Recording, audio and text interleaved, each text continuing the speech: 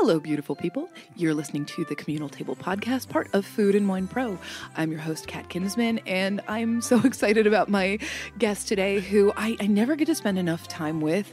He is the chef owner of Peg Leg Porker, which is it is barbecue.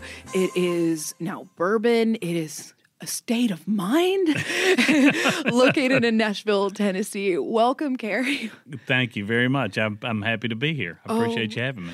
What is bringing you to New York City today? Yeah, I am doing an event this weekend at Pig Beach. It's a benefit for the family of Jeff Michner, who passed away last year suddenly at a very young age. And so there are 11 of the top pitmasters in the country have come together to raise money for his wife and daughter. And so it's something that's near and dear to our heart. We've all cooked at Pig Beach, and so we want to do a great job for his family. Okay, let's go right into this because barbecue people have the biggest hearts in the world, and it's such a family, and you all take care of each other in a really particular way. Why is that about barbecue in particular?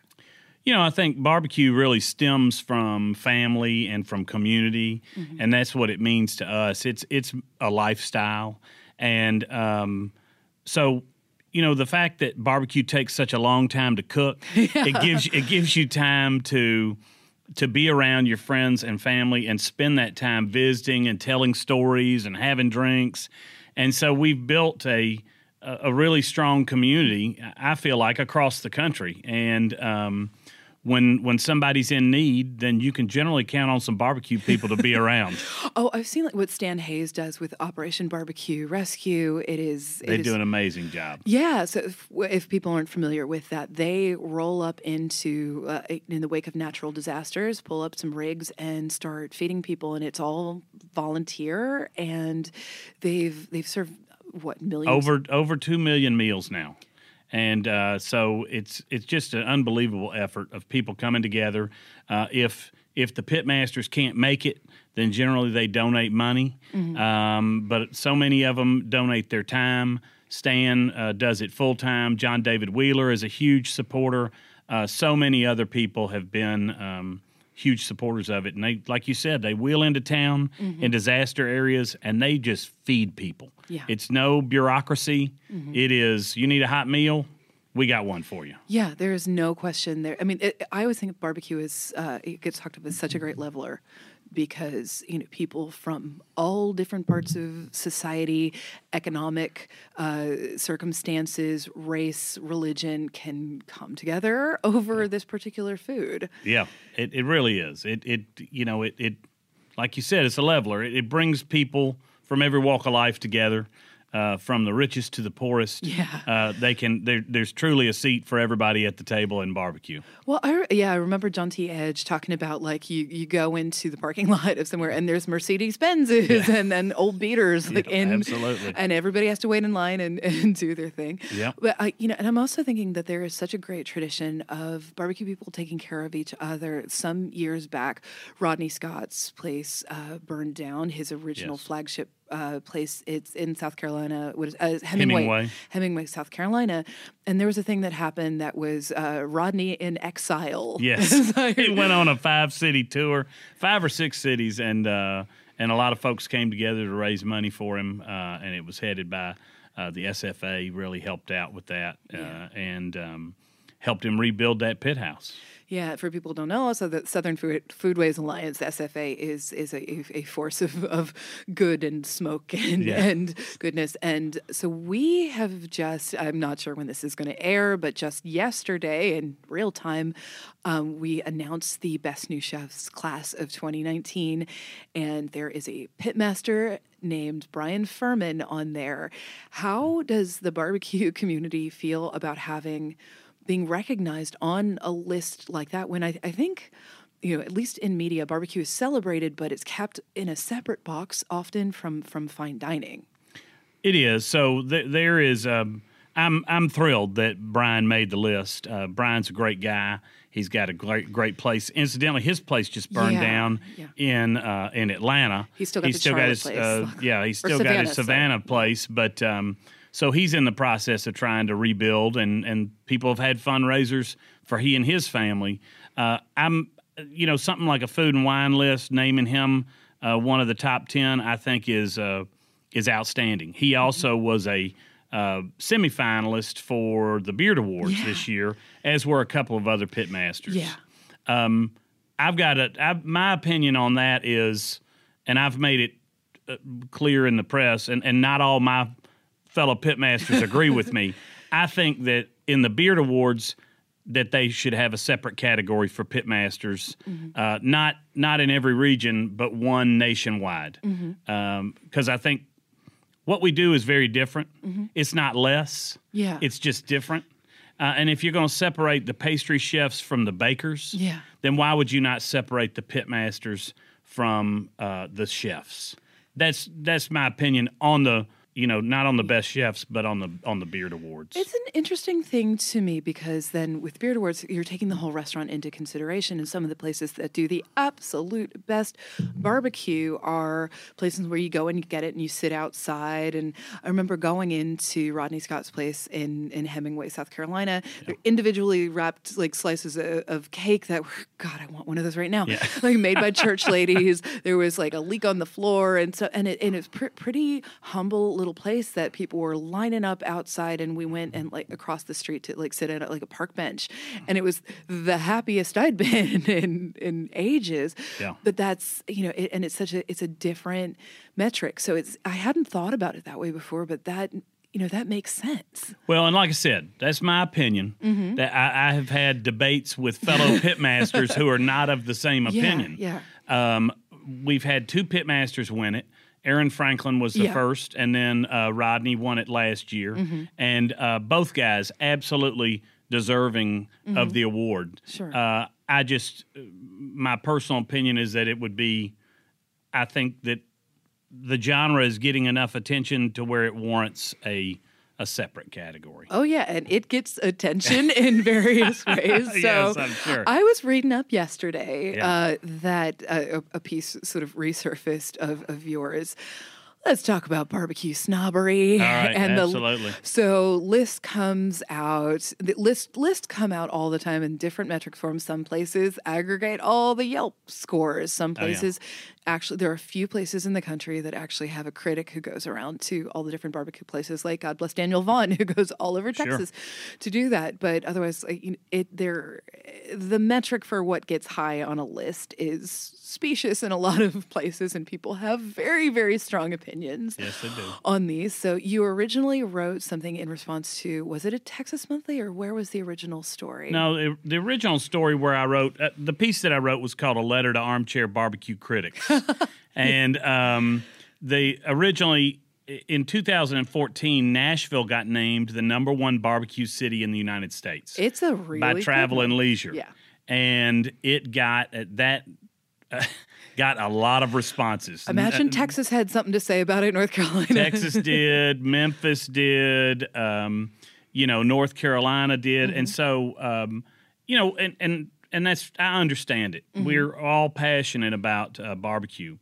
The gist of my letter to those armchair critics was, we don't make hateful comments like this about each other, and we do this for a living. We're the experts. Yeah. You're a fan, which is great, but we don't try and tear each other down like this. Why would you try and tear us down as a community or as individual states or cities or establishments? And so I wrote that letter in 2014. It elicited a lot of very positive responses from my fellow barbecue people all around the country and all around the world.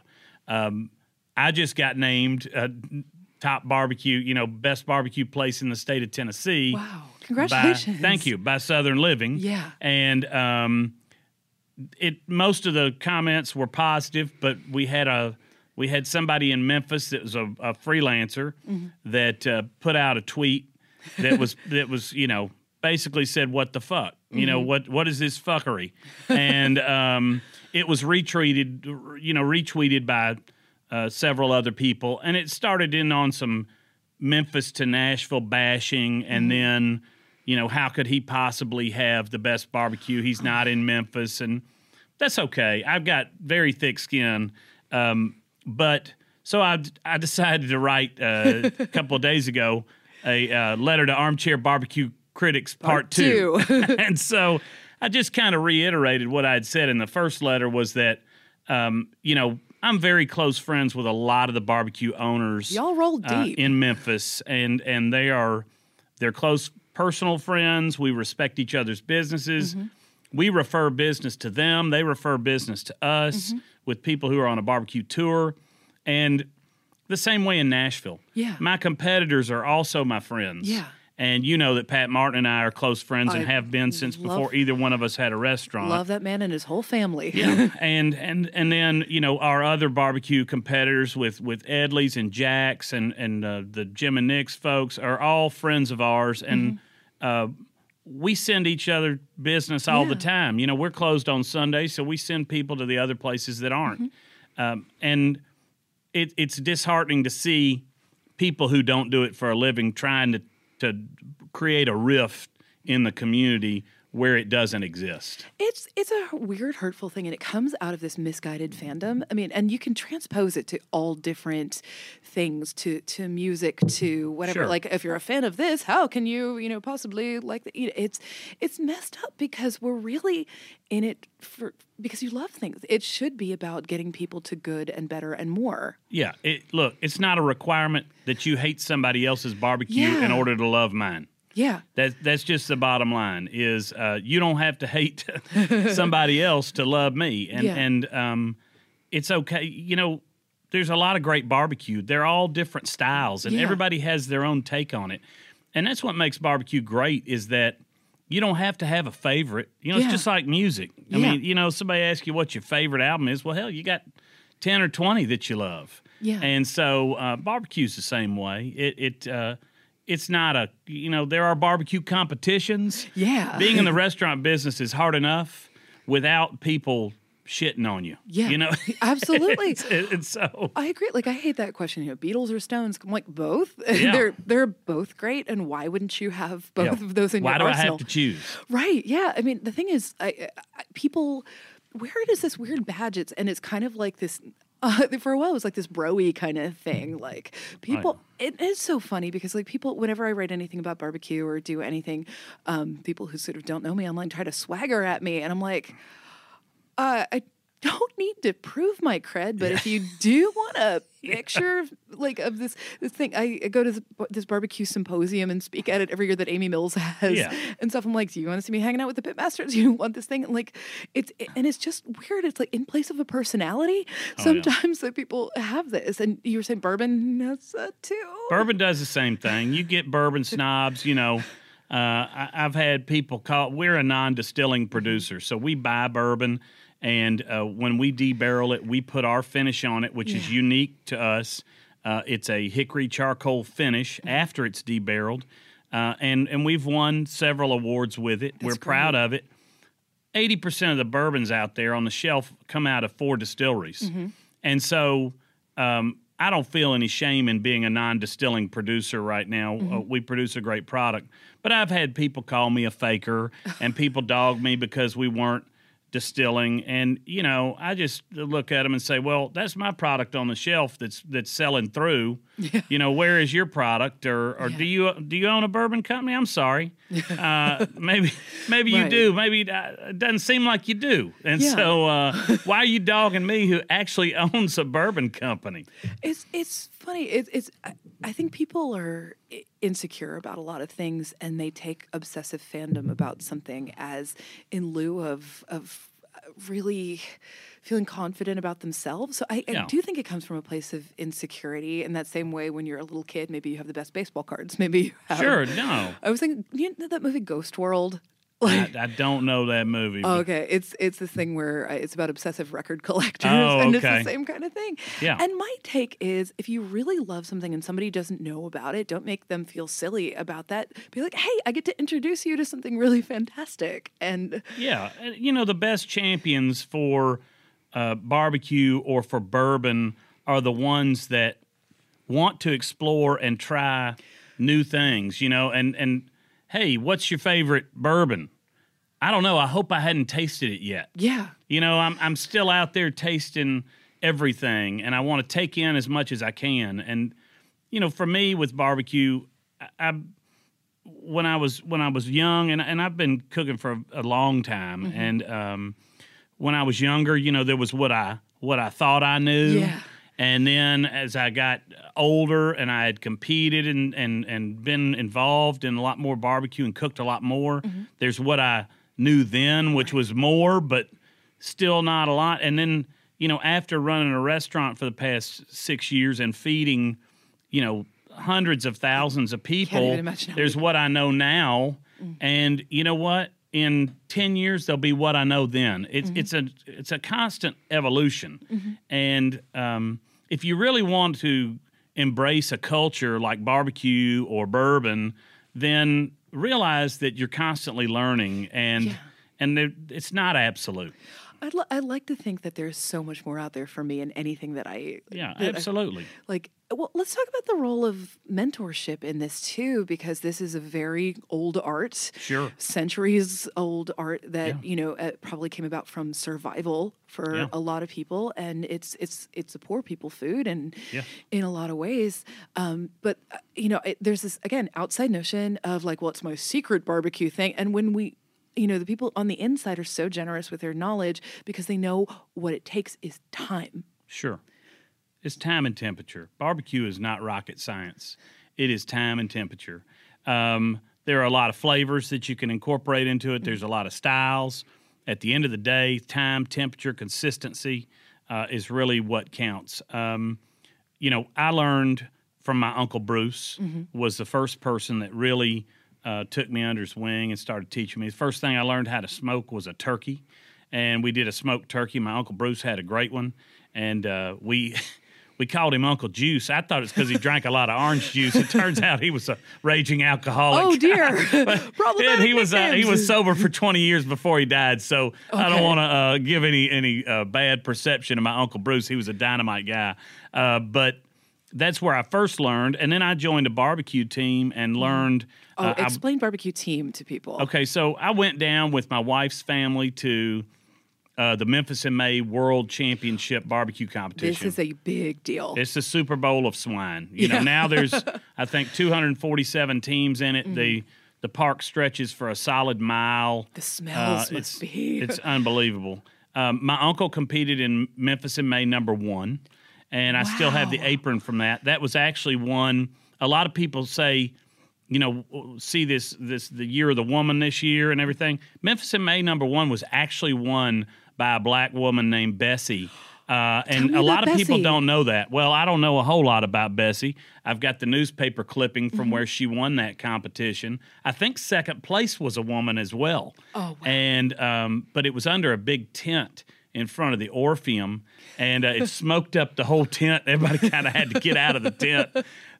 My uncle told me a story about this guy from Missouri that came in bragging that he was going to beat everybody's ass in this competition, and he took a whole hog and hung it from a tripod in chicken wire over an open fire like a cochon de lait. Yeah. And he started proceeding to trash talk and drink quarts of beer.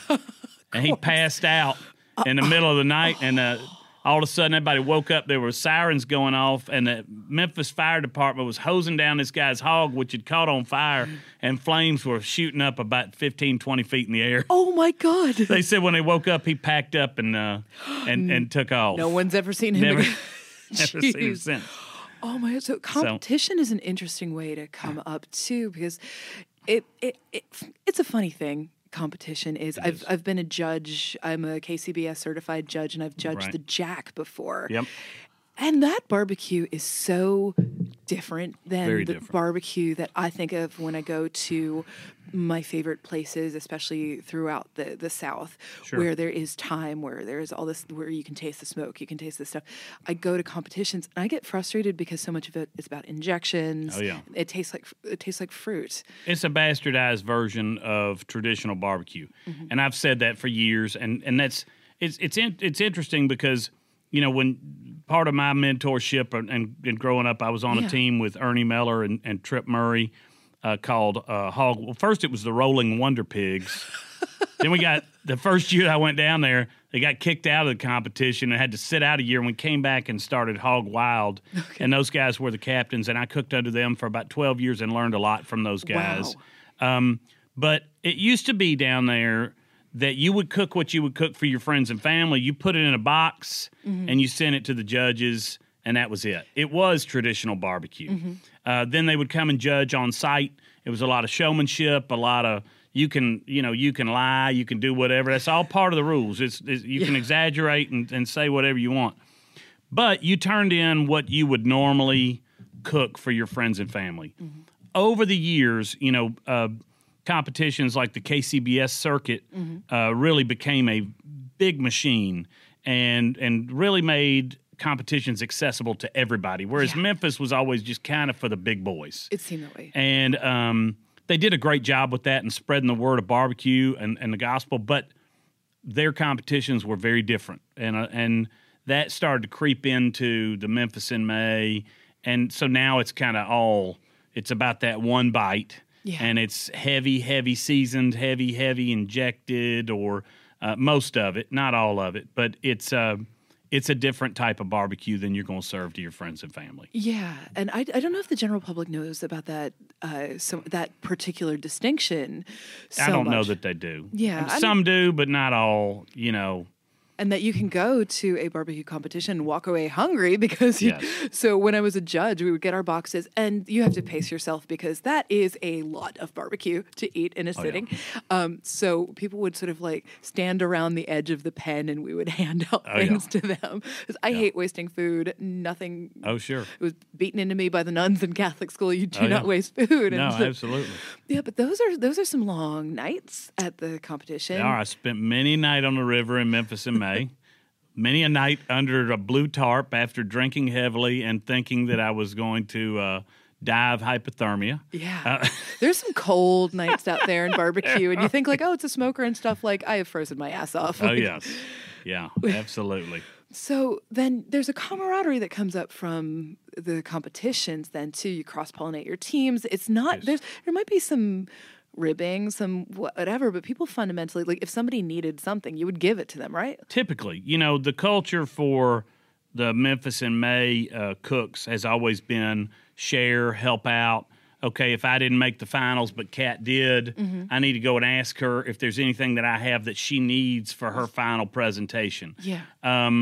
I've seen in other competitions where people are very secretive. They're huddling over their smokers. They're saying, "Don't come and look at what I'm doing." They call it shigging, and that's when you're trying to look at somebody else's stuff. And I want to read it like all the dialect of the. Oh yeah, well we never saw that much at Memphis in May. You see some secrecy, but for the most part, most people down there are pretty open about what they're doing and about what goes on, and pretty open with recipes. We have been over the years. We'll take people onto our team and show them what we do and help them out and teach them what we know. If you're not teaching that next generation, then the next generation's not going to have good barbecue. Yeah, that would be a crime. Yeah, so we don't give I'm not giving out the recipe for my dry seasoning, but I will explain enough about it to somebody to where they can formulate their own to their own taste. And I think that's what this community's about. It's so personal. Barbecue is so personal, and I know that like my husband is from near the Lexington area. Oh yeah. So that is a really definitive thing for him. I grew up in Kentucky, but we didn't really have barbecue in the part where I grew up. So people are like, oh, assume you like the mutton and stuff. Yep. And I've had it since then, and I absolutely love it. But people become really partisan about that kind of thing. So then how did you go from the competition thing to opening up your own place? I've been doing it for a long time. I'd been kicking around the idea of opening my own place. I had been in healthcare. I had been in IT, but my love was always for barbecue and for that lifestyle. And so, And it is a lifestyle. It is a lifestyle. And so, finally, a opportunity presented itself. Or I left a company, and I had a boss that I didn't get along with, and she and I just kept butting heads, and it ended up with me leaving the company. And I had a client that had gone with me to some cooking events. I was doing some stuff like Boudin and Beer down in New Orleans for the Emeril Lagasse Foundation, and he had gone with me to some of that stuff, and he said, "Why don't you come and consult for me?" And I said, "Well, I really want to open this restaurant." And he said, "Well, this is perfect then, because you can set your own hours, you can work when you want to, and you can open your restaurant, and I'll be your first client. I'm 100% behind it. I love the food world." And so it offered me an opportunity to feed my family while I was trying to build out a restaurant. Yeah. And so that was very fortunate for me. And it came from years of networking and meeting the right people and talking about what I loved.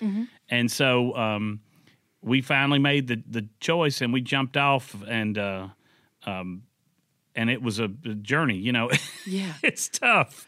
It's a lot. Well, let's talk about that, because the podcast is part of Food and Wine Pros, so there are a lot of people who are going to be listening to this thinking like, I love barbecue, I love all of this stuff. How do I make this start for myself? How do I find a partner? How do I find that kind of that place to do it? All of those nitty gritty things. It's very, so I would say to anybody starting any restaurant is preparation.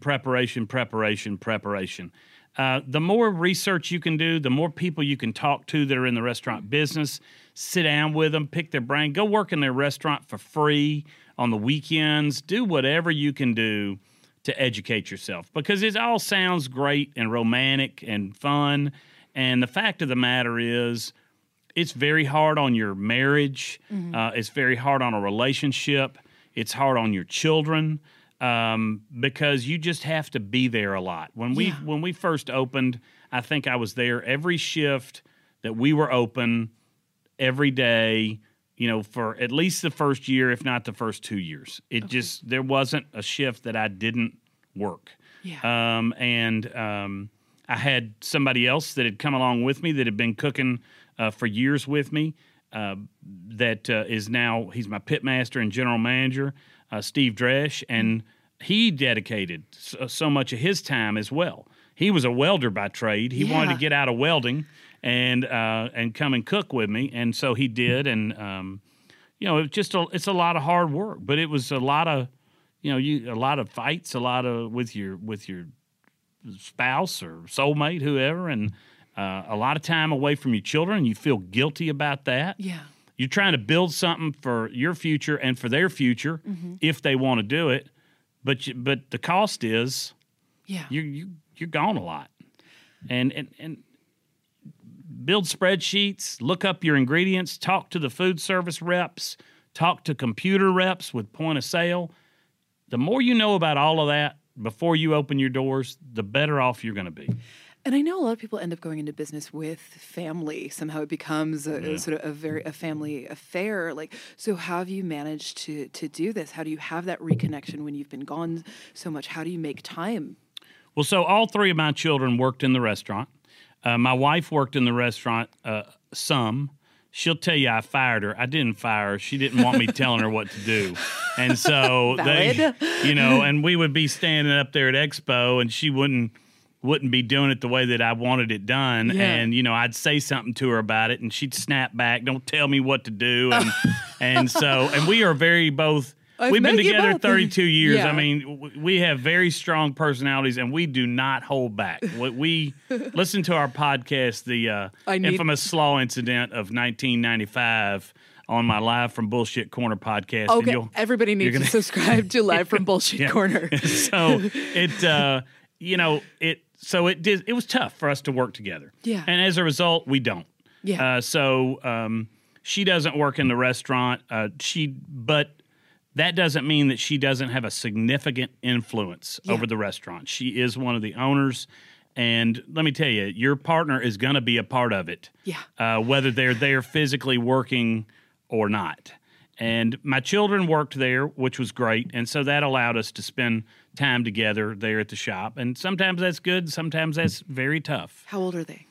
They're now, I've got a 21-year-old boy, a 20-year-old boy, and a 17-year-old girl. Oh, wow. Yeah. And so we're about to be empty nesters. Katie's about to go off to college. Whoa. And Conley's living in Portland, Maine. And Carrie is in Nashville and is working with me right now.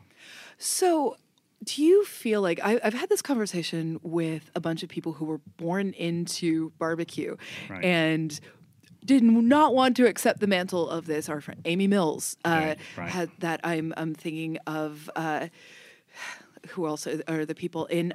Sam Jones, who is, I think, fourth generation. Yeah.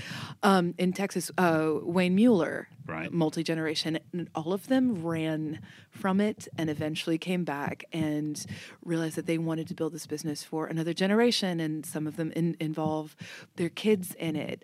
So where do you stand on that? That's not unusual. Yeah.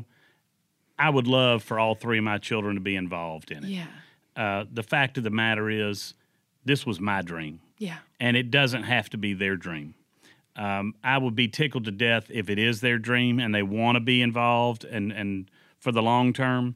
But you got to step back and you got to go, this is what I wanted to do, and I need to let my child live their life and pursue their passion, and it may not be the same as mine. So it's tough, and I'm trying to let them make those decisions and understand that it may be 10 years and one of them may come back and say, now I want to do that. Mm-hmm. And that's okay.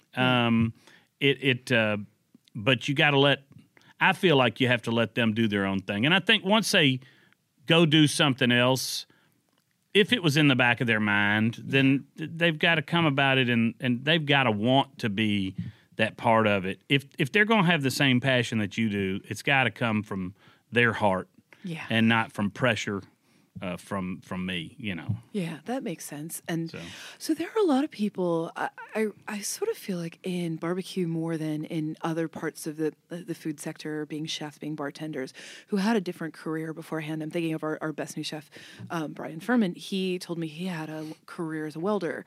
Before this, you mentioned somebody else who had a career as a welder. People, my GM and pitmaster. Yeah, and I feel like there are people who went and did something else for a while. I think like Wayne Mueller out of Texas, like he had a whole other career before this, or people were in all different fields. And then what is it about barbecue that makes it so people can do that, have this whole other background and then come into it? I think, it's tough to come out of the gate and go, okay, I'm going to be a pitmaster and I'm going to start a restaurant. I mean, if you hadn't spent a lot of time doing it, you're probably not going to do very well. Mm-hmm. So a lot of people do it on nights and weekends while they have a career. And, for me, I started several different companies and I've had several different businesses. And I've had businesses that I started and failed. And one of the reasons we're successful now is from the lessons that I learned in the previous failures. And so I think that because barbecue takes a while for you to really feel like you're a pro at it, that you probably are going to have, you may have another career before, and unless you grew up in it, then you might, you might feel comfortable enough to say, all right, I'm going to take it over. But even growing up in it, I mean, my children can cook barbecue fine, but can they run the restaurant? Not at this age. They're, it's they don't have that skill set yet, and some of that just comes with time and maturity. Yeah. So it takes a lot of that, and also is barbecue. I feel like it's a little bit kinder on the body than like working a line in a restaurant, if need be. I mean, it's definitely deeply, deeply physical work, but you can sit down sometimes. Yeah, you can sit down sometimes because of the time involved, and a lot of it depends on what you're cooking on or how you're cooking, and so there are certainly ways to where it doesn't have to be as physically agonizing as it has been in the past. Yeah. And that's a debate right now. I mean, there's a lot of debate on, hey, you get a lot of food writers that say, hey, if you're not burning down and shoveling coals under a pit all night, it's not real barbecue. Oh, they get really mad about the gas barbecue. Yeah, Some people I tell them to fuck off. Yeah, I'm sorry. I think that's a good response. That's bullshit. And that's why I said on David Chang's show, Ugly Delicious, don't tell me how to cook my shit. Yeah. We manufacture pits that I designed and that we used to weld in my driveway. Yeah. That Steve Dresch and I did, and along with a lot of our other team members. We've got brick pits on the front of our restaurant where we burn down coals and we shovel them. But we also use gas assist pits. They're wood burning pits with a gas assist, and I have zero shame in using those. And because of the volume that we put out, on a Saturday we'll serve 350, 400 racks of ribs. Whoa! In one day. How many customers is that? Well, we'll do on a Saturday. We'll do anywhere from 12 to 1,500 covers.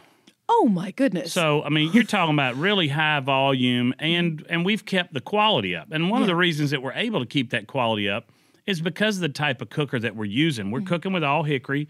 It is gas assist, so you can go home at night.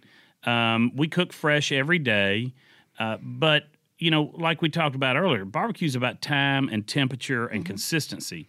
And if you have consistency in that pit, it's tough to cook ribs over a pit where you're shoveling coals all day and then be consistent. Some are going to get, it's tough to have them consistent in any kind of pit. But when you're shoveling coals, you get a lot of spikes in temperature, and it makes it tough. And I'm not dogging anybody that's shoveling coals. So, kudos to you. That's great. We do it when we feel like it, and when we're cooking whole hogs, and when we're cooking on our front pits, or when we're cooking on the pits that we design, which are all wood and charcoal burners.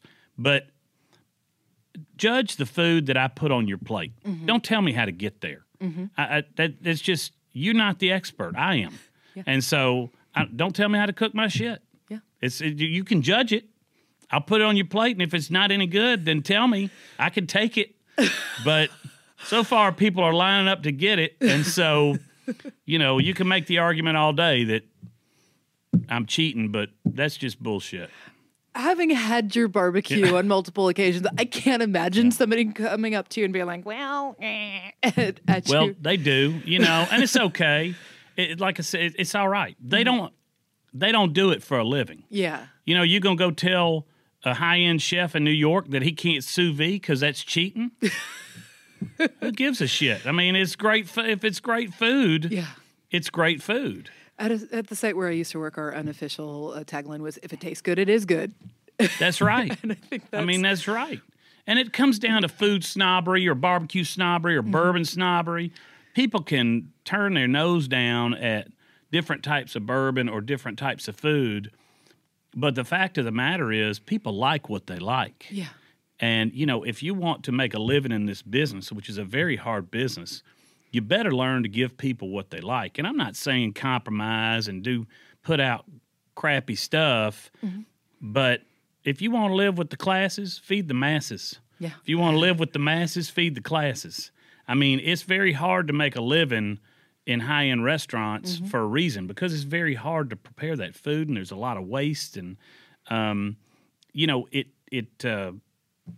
there's a reason why certain brands are very successful. It's because people may not want to admit that they like it, but they like it. Oh, people have their shame eats that they... Fireball's a billion-dollar brand. It's massive, and it felt like it came out of kind of nowhere. And it is one of those de facto, you're at a bachelorette party, there's going to be Fireball shots. Nashville's the #1 city for Fireball in the country. It's such a big bachelorette city. We are the #1 bachelorette city in the country now. Can we talk about the growth of Nashville? It's exploded with populations, with business.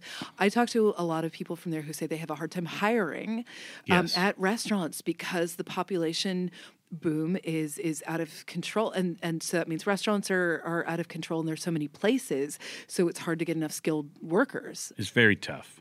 So, and we pay well, but it's very tough to get good employees and to hire any employees right now.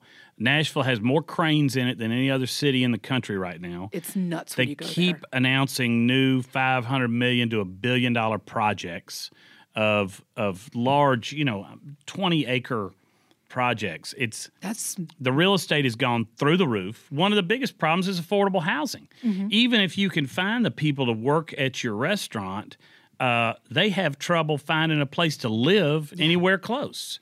And so I'm a native Nashvilleian, born and raised, and a native Tennessean, and I love to see the growth of Nashville. I'm not somebody who's poo-pooing it or saying, "Oh, you're ruining our city." Right. If cities don't grow, they die, and Nashville is growing, and that's a good thing.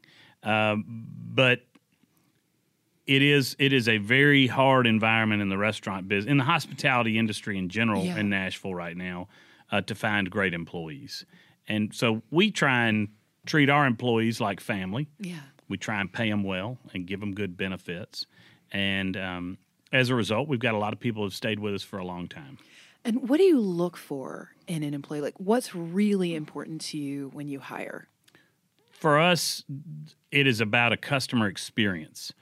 And so we are a cinder block, wall, and concrete floor counter service restaurant.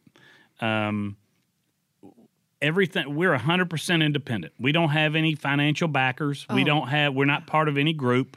It is my wife and I and everything that we own on the line. And 100%. We own our building, and so we're a true independent. And we look for people. Every picture, every knickknack that's in our restaurant is a piece of our life. And so when you come in, we're welcoming you into our home and our life, and you're becoming a part of our story. And so we look for employees that believe in that story and that believe in the experience, and that the customer doesn't just walk away saying, "I had a great meal." Yeah. They say, "I had a great experience." Oh, you remember how you feel when you go into a place. Yeah. So how do you, because you know this is a thing I care about very, very much, how do you take care of the people who work for you physically, mentally, all of those things? What do you do for them to make them feel safe and taken care of? Yeah, and that's tough. And I know it's a passion of yours, and certainly feel strong about it myself. We're not open on Sundays, which in the barbecue world is like is unheard of. Right. And we've debated, and we still may open on Sundays at some point, but our managers are scheduled for 40 hours a week. They're not scheduled for 70 or 80 or 90. We're not trying to push people to the breaking point. We think that there's a work-life balance. We do employee outings. We try and do them once a quarter, where we take our employees out and we buy them drinks or dinner or lunch or have their families over. We'll do a Super Bowl party. And so, and then we truly care when somebody has an issue. They can come and talk to me. They're talking, they can talk to the owner. I'm there every day. And I may not be on the floor, but my office is there and the door is open. And so, I think that you have to, one, make sure that they feel like they're a part of that story and that family, which they are. They're an integral part. And two, I think you have to have a great rapport. And then you have to respect their, you have to respect their opinions and their feelings. And sometimes more than you want to legally these days. Right. There's a lot going on. But if you don't feel like they're an integral part of your business and care about them personally, then you're probably not a great operator. Yeah. I mean, I just believe that it's you don't want to have people serving your customer that don't believe in what they're doing. Yeah. Do you ever have a circumstance, this is just something I'm asked a lot, where there is somebody working for you who you're worried about and you, like, whether you feel their head's not in the game, or maybe they're overdoing it with some things, or just might have some personal circumstances. How do you have that conversation with them? How do you check in on them? What are the words you use? What is the physical circumstance in which you approach them for that? We haven't had a lot of that. Mm-hmm. I did have one incident with a employee that was in a abusive relationship that was deeply concerning to me and to my wife, and really we worried about her, and we felt very strongly about it. My way of dealing with it was that I went down. I did, and you don't want to crawl into their personal life, and so you don't want to pry too much. I don't know how much she wanted to talk about it. The way that I dealt with it was I went down to the YWCA and I asked them how I should deal with it. Yeah. I got information from them. I got a card from them, and I listened to what they had to say. And then I brought the employee in. I said, look, I don't know what's going on in your life, and I don't want to get, I don't want to be somewhere you don't want me to be. Yeah. What I do want you to know is that we love you and that we think that you should be respected for who you are, and that you have a lot of worth, and that you are important. Yeah. And so if you want to talk, we're here. And, and here is some information. And I don't know if you need it or not, but if you do, I want you to know that we can provide a safe place for you. And, that's how I handled it. And I don't know any other way to handle it. Yeah. And I don't know if that was the right thing. You know what? I don't think there's a rule book for it, and it sounds like you took the right steps for it too. But I think people are so afraid of awkward conversations or making it worse. And I always say, just have the conversation, and read it as you're going into it, and see how they're responding to it, what their body language is, and how they're feeling about it. And as a boss, I think you have to do that.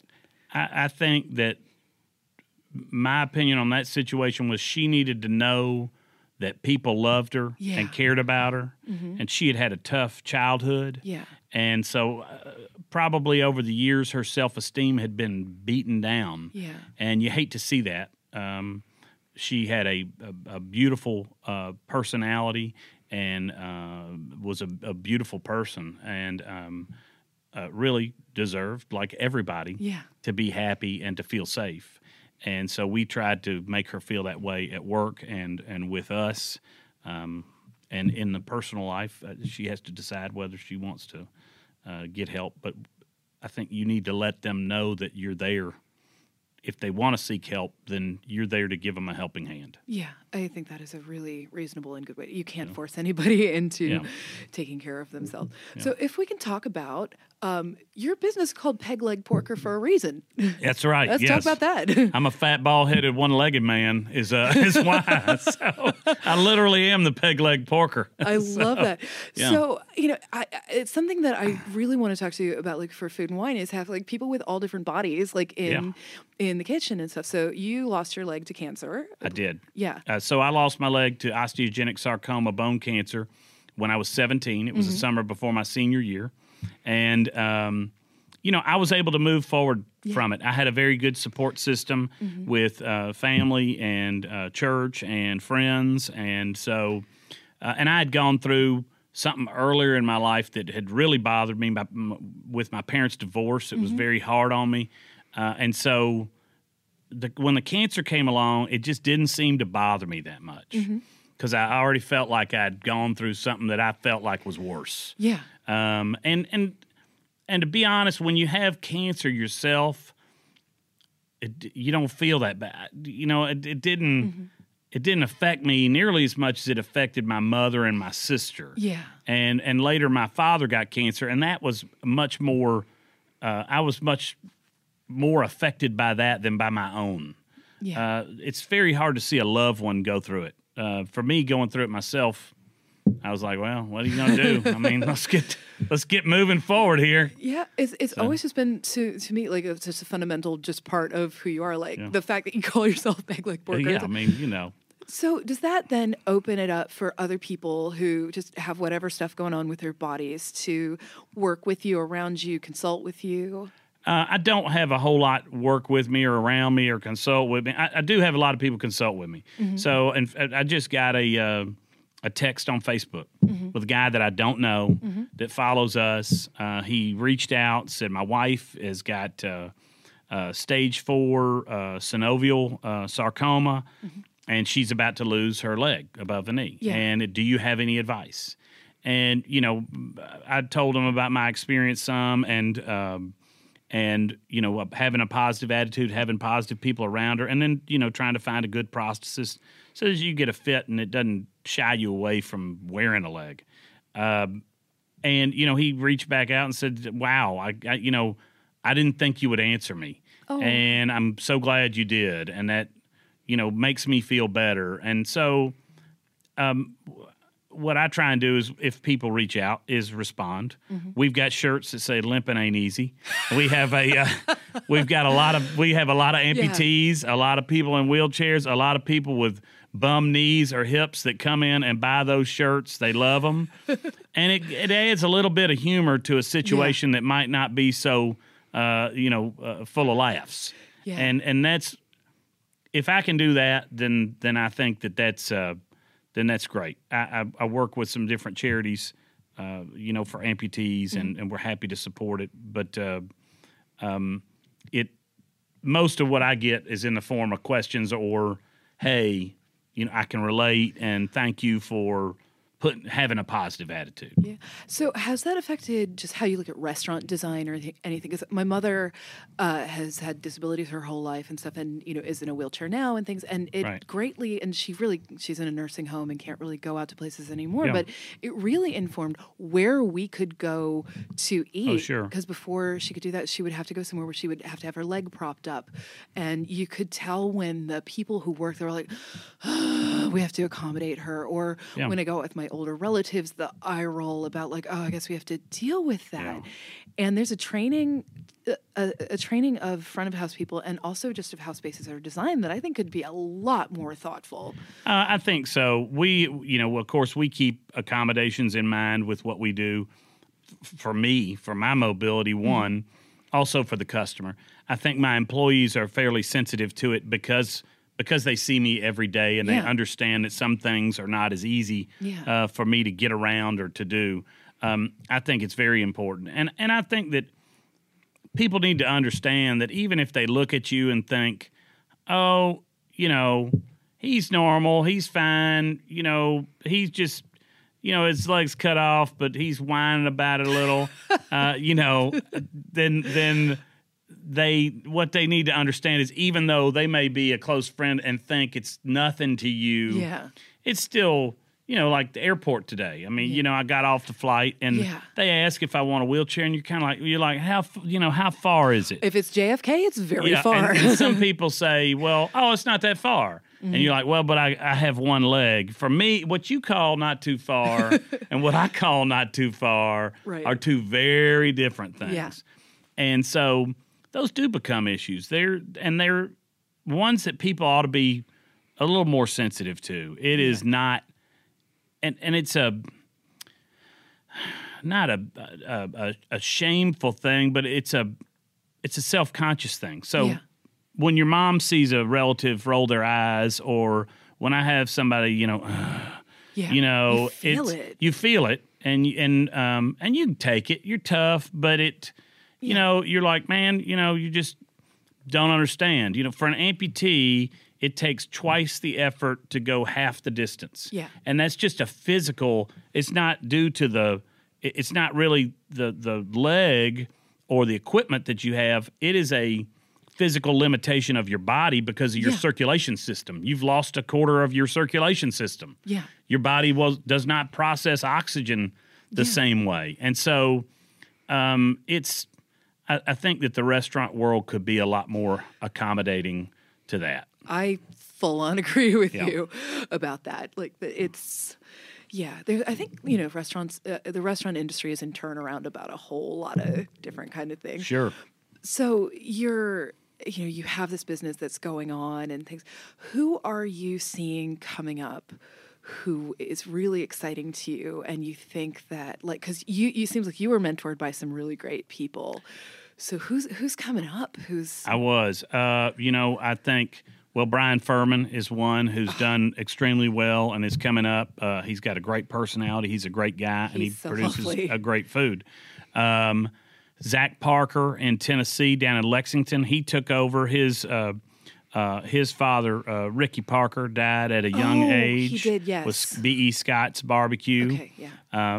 Zach, I met Zach probably when he was 15 or 16, working for his dad, and I've known him throughout the years, and he's starting to come into his own. He was thrown in even though he'd been around barbecue all his life, to be thrown into a restaurant at age 20 or 21 without the mentor that was teaching you be there anymore is a tough thing, and he's done an outstanding job. And so I'm glad to see him. Down in New Orleans, you got the boys from Blue Oak Barbecue. I'm so interested in what they're doing. Are doing a great job and good guys. And so there are people all over the country, and there's a renaissance, sort of a lot of different barbecue guys coming into it. And women. And women doing a lot. My wife is competing against me at Memphis in May this year. Yeah, straight up head to head. She's 2 booths away. Tell me about this trash talk that must be happening. Oh yeah, we're trash talking each other. Yeah, what is her big team? Time. What is her team called? What's your team called? My team is the Peg Leg Porkers, which it's always been. Her team is called I Only Smoke When I Drink. So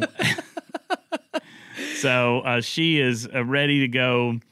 She'll be cooking on one of our smokers, so we'll both be cooking on the same smokers. Level playing field. We're both competing in whole hog, and so it'll be fun. Oh my gosh, to be flying the wall. It'll be fun. But neither one of us take it too serious. Yeah. And so that's what's fun about it. Yeah. Is that we could go down, we could trash talk, and we can have fun, and I think it'll be a good time. Yeah, and also I love that that you have that spirit in it, but also with the people coming up, I feel like there are more people of color who are reclaiming barbecue, and that's really important, and women. Yeah, Howard Conyers has made a big splash. He's actually a rocket scientist. Where's he? He's down in New Orleans. I'm gonna find him.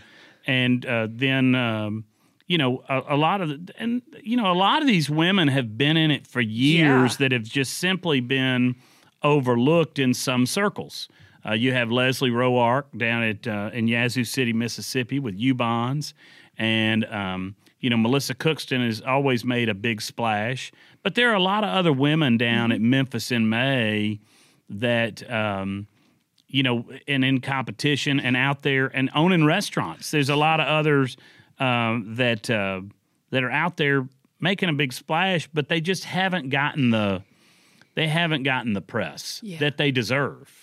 And so, and I don't know why that is. It for me, we have a lot of women on our staff.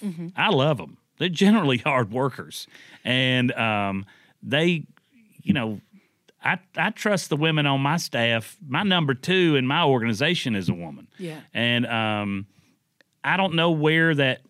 I guess it just came over the years, but I don't know where these women who have cooked just as prominently as men have not been recognized the same way. Yeah. I don't know if you've seen the most recent series of Queer Eye, but there are 2 sisters who own a barbecue place, and they made over their whole lives and their shop. And oh, wow. They had the sauce that they had at the restaurant, and they'd always wanted to take to market, but didn't really know how to do that. Yeah. They put it on the show, and overnight, it's blowing up. I think last I looked, it's probably bigger at this point. They had sold 11,000 bottles over a weekend or something. That's great. And America fell in love with these 2 women, and it was just the most special thing in the world. I think they were around Kansas City because that's where the season was. Well, that's great. My wife and daughter probably saw it. They love that show and that drag race. That's their 2 favorite shows. They want to put me on Queer Eye and get a makeover. I told them no way. Okay, let's put this out into the universe because this is not going to happen. Let's just put it right there. Well, I think hopefully we have Anthony from Queer Eye as an upcoming guest on here. So whether you want it or not, this is happening. No. But you were saying they want to do that for you. A question that I ask everybody is, you do all these things for other people. You're taking care of family and business and all this. What's the thing you want for you? I'm doing the thing that I want for me. I travel a lot now. I cook a lot of different events. I'm busy. We're very busy at the shop, and then we have our other businesses with the spirits and the smokers and the food. And a lot of people say, "Oh, you need to, take some time for yourself." The fact of the matter is, most people that are like me thrive on this, and I can bitch and complain about it sometimes, but if I weren't doing it, I would be unhappy. So if you talk about something I like to go do and relax, we've got a lake house, and just being at the lake house is it's been in my family for 60 years, and being down on Pickwick Lake is a huge thing for me. Just I can go and kind of let it all go down there and not stress about it. Yeah. But other than that, most people in my industry we feed off of that stress. I think, for people to say they don't, they do. Most of them do. I love that. Yeah. I love barbecue people. Yeah. So we have a speed round. Yeah, okay. All right. What is your comfort food?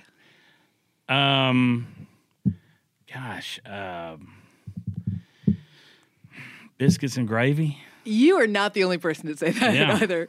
Is Yeah. there a particular place you like to go for it? Because I know you have Biscuit Love in your town. Yeah, Biscuit Love is great. Actually, probably my more in the same vein, but that probably was my favorite thing growing up is chipped beef on toast. Oh, shit on a shingle? Well, shit on a shingle. So I would say that the distinction is shit on a shingle is shit on a shingle is usually ground beef in gravy, whereas chipped beef on toast is chipped beef, which most people probably hadn't been exposed to these days. I love that stuff. I love it. It's so it's comforting. Great. The little, like the Hormel in the little jar, or the Armor in the little jar. That's exactly what I was picturing. Absolutely. Oh, I love that. What is the last meal that you had that made you emotional?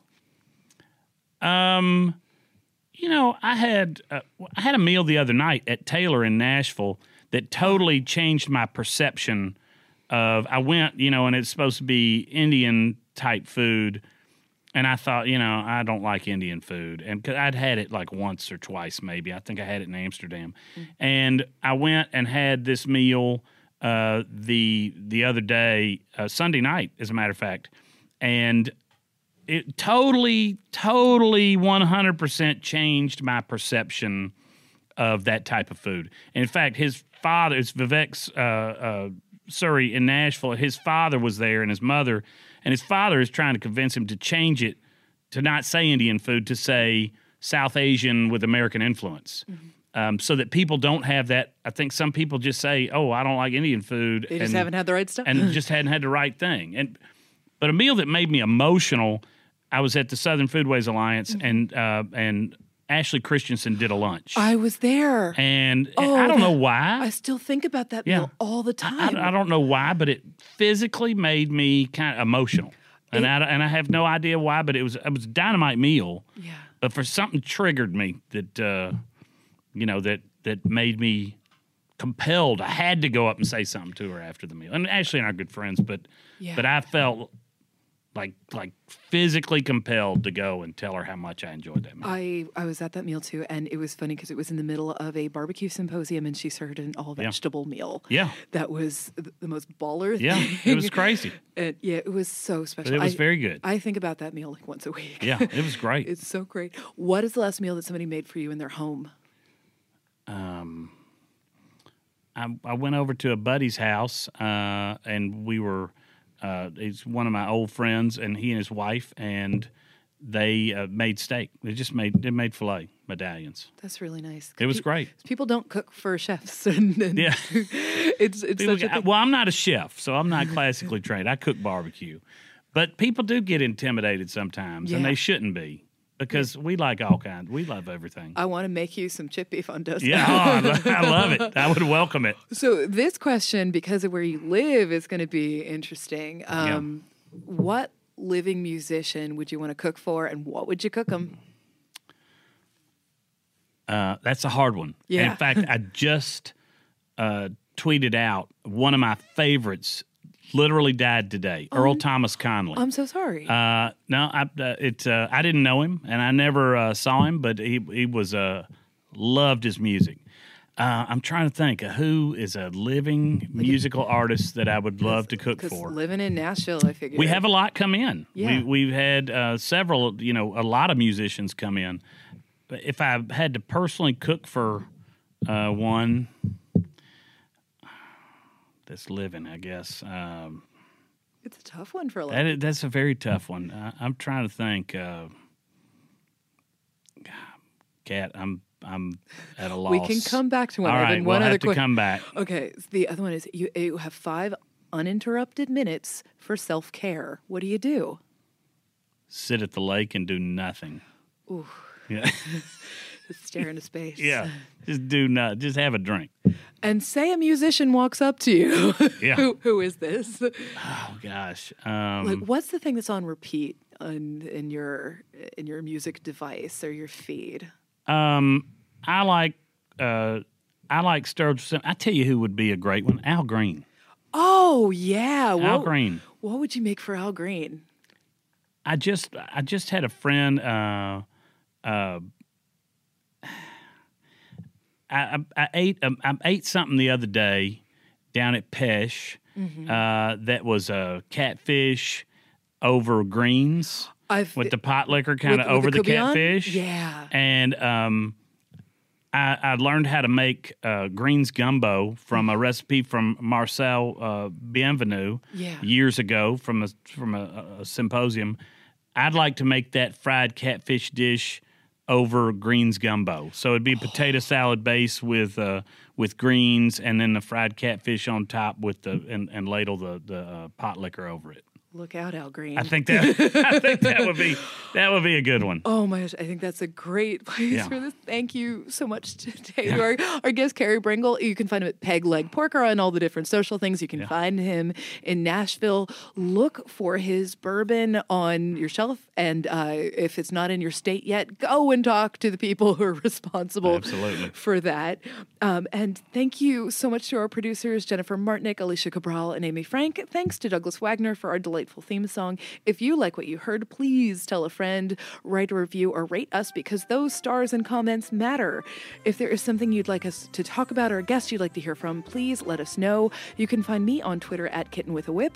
Find out more about the show and catch up on all of the episodes at foodandwine.com and Food and Wine's YouTube page. Thanks for listening, and take good care of yourself until the next time.